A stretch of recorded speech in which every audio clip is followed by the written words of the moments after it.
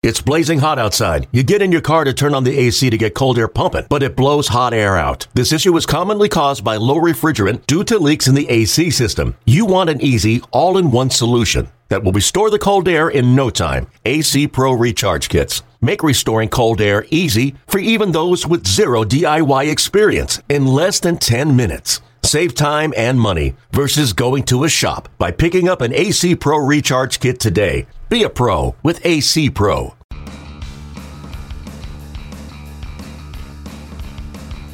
You're listening to MLB.com Extras, brought to you by MLB.tv. It's baseball everywhere. Hello, everybody. I'm Anthony Kastrovitz. Thanks for tuning in. Time to talk a little Tigers. We're going to bring in Jason Beck, and the Tigers started out 3-1 in the first week of the season. Beck, quite a contrast there. You start your season in Miami, then you come home and play the coldest game in Comerica Park history with 31-degree weather. I saw Brad Ausmus got ejected from that game. Was he just trying to get back to his heated office at that point? You know, he said he wasn't, but I'm a little suspicious. I'm not sure. It looked pretty cold down there, and they have that the space heater set up on the other end of the dugout. So I will say, though, it looked like Gene Lamont was none too happy to have to get up from that bench and go out in the cold to take over for the rest of the game. Yeah, that's a little rough on the old-timer there. Let's talk a little about Jordan Zimmerman. 7 strong innings from him in the home opener, no less. That's a good way to endear yourself to the Tiger faithful right out the chute. How's he look, not just at that start, but his first couple months in a Tigers uniform going back to spring training? I mean, he's looked fairly comfortable. He's blended in well. Really, a lot of the guys have, but especially him. He's quiet, kind of like he supposedly was in Washington. But I think guys are learning from him, and he's kind of one of those leaders by example. And I think Friday was pretty good first impression of the type of pitcher he is. He worked quickly. He pounded the strike zone. He made guys put the ball in play. Not a ton of strikeouts, but also not a ton of hits either. So he really was pretty much as advertised. He chewed up innings. He's a workhorse, and I think that if the Tigers can get that by and large over the course of the season, they'd be ecstatic. Yeah, absolutely. That's what they signed up for. They also signed Mike Pelfrey, of course, for the rotation. He got roughed up in his Detroit debut by the Yankees. And we know there's a guy who doesn't have overpowering stuff, so sometimes when he lives in the strike zone, he's going to have those days. But what were your first impressions of him in spring camp? Well, his command was way off.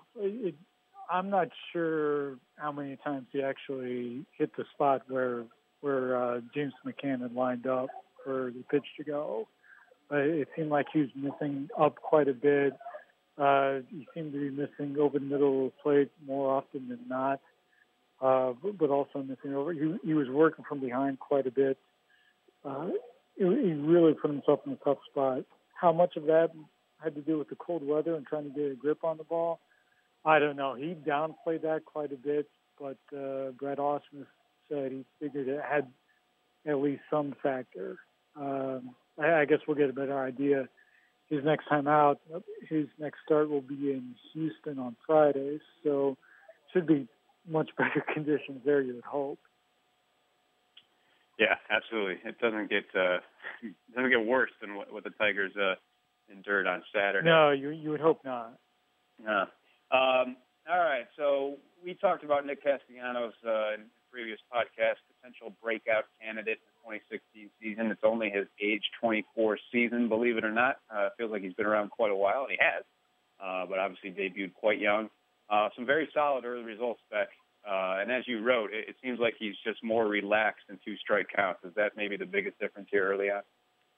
Yeah. Now, granted, some of that comes from repetition, and you'd probably rather not have him in 0-2 counts quite as often as he's gotten. And if he keeps on getting in them, you would think the law of averages will bite him a little bit. But at least he's showing the product of experience where he knows what to expect when he gets in those counts, and he's not necessarily focused on the fastball all the time. He'll look for those secondary pitches and look to see if he can get one that he can do something with. and he's showing a little bit more of a comfort zone to go out and kind of flick the bat at a ball and settle for a pitch he can put into play for a single, as opposed to just trying to swing away and wait for something on 1-2 or something like that, or wait for a fastball that might not be coming anytime soon. He's really, and they were productive at bats as he was able to get in key situations there. He got the sac fly on opening day. He got a nice RBI double the second game of the season. And then for the home opener, he was able to get a nice single after an 0-2 count that was part of a string of hits that chased Severino out of the game there in a couple run innings. So it's worked out well for him. And the cool thing is, it's not anything that's necessarily a conscious effort, but it's just something that's come naturally for him to where he doesn't have to be overly focused on it. Certainly something to watch because he's I'm not going to say he's a big key to the Tigers' hopes, but you think about how loaded that lineup already looks on paper, and to lengthen it and have a productive Castellanos in the 6 hole would be huge for them. All right, back end of the game, Francisco Rodriguez. When the Tigers signed him, we were talking about how here's a guy who's always kind of reinventing himself. That's how he's maintained strong results over the years, trying different pitches and different counts and things of that nature. He's been very change-up reliant in the early going, as you've noted, Beck. Can that be sustainable? Is that something he's intent on doing, or is that just kind of an early season blip on the radar? Well, I don't think I think I'd be surprised if it kept on over the course of the season. And as I wrote, I think it's naturally going to shift back more towards his historic averages as the season goes on. But even 2 outings in, I think the difference from his past norms was so dramatic. I think it was worth noting. Now, there's a little bit of brushback on it. I know K-Rod said the other day that it's only 2 outings and you really can't gather anything from it. But I think still it was that big of a difference that it was kind of dramatic that 2/3 of his pitches over those 2 outings in Miami were change-ups, compared to, I think the average for him was last year was 40% change-ups, slightly more than half fastballs with some breaking balls mixed in. Now, he does throw a few different types of change-ups, so it doesn't necessarily specify the type of off-speed pitch he was throwing there, but it was the vast majority off-speed. Yeah, that's fascinating because, last year the 42% mark that you noticed, that itself was a substantial leap from previous years. 2014, it was 29%, and the changeup is kind of come at the expense of the breaking ball, which used to be kind of his out pitch, and he's hardly using it at this point. But again, 2 outings as we record this, and too small a sample, as they say, but certainly interesting because, as we mentioned, that's how K-Rod has evolved over the years. Is he's always mixing and matching and trying different things. So that's certainly noticeable, the change-up usage here early on. You know what else was noticeable? Back that new backstop at Comerica Park. I was watching all the Tigers-Yankees game the other day, and it certainly catches your eye. I saw you talk to the catchers about, they have to get used to that as well as far as balls playing off of there. Yeah, and there's been a few balls early on that they've had to play off the carom. Nothing that's really taken any sort of curious bounce, but a lot of them hit off the, I guess you call it the TV screen, meant for like the video ads and stuff like that, or rotating ads for the people watching in person.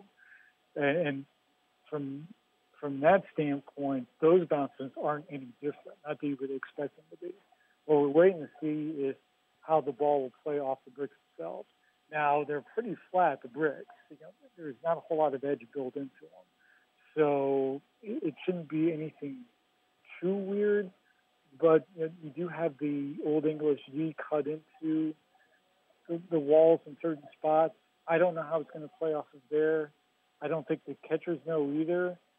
So we'll have to see when it comes up how that plays and what kind of effect. Because as James Cam pointed out, they can't turn around quickly enough to know which part of that backstop it's going to hit off of. By the time they've turned, chances are the ball will already bounce. So they really have to kind of know where to look so that they're not searching around while the ball might be just right behind them or something like that. It does help that they don't have quite as many guys who are prone to wild pitches on the staff right now. Al Albuquerque off in the Angels system, and if Sally Flees is pitching for the Pirates now. Well, you mentioned the Pirates, and when watching from afar, when you first see that backstop, you do a double take, and it reminds you of PNC Park. And that's, of course, where the Tigers will be this week, doing the old home-and-home split with the Pirates. Jason Beck will have all the coverage on Tigers.com. Check that out. I want to thank him for joining us. Thank you all for tuning in. This has been MLB.com Extras, Detroit Tigers edition. MLB.TV Premium, the #1 live streaming sports service, is celebrating 13 years. Watch every out-of-market regular season game live or on demand in true HD. Real-time highlights, live look-ins, pitch tracking widget, and more. MLB.TV Premium includes a free At-Bat 15 subscription. Watch live baseball on over 400 mobile and connected devices. Watch at home, in the office, or on the go every night on every device. Blackout and other restrictions apply. Visit MLB.TV for details.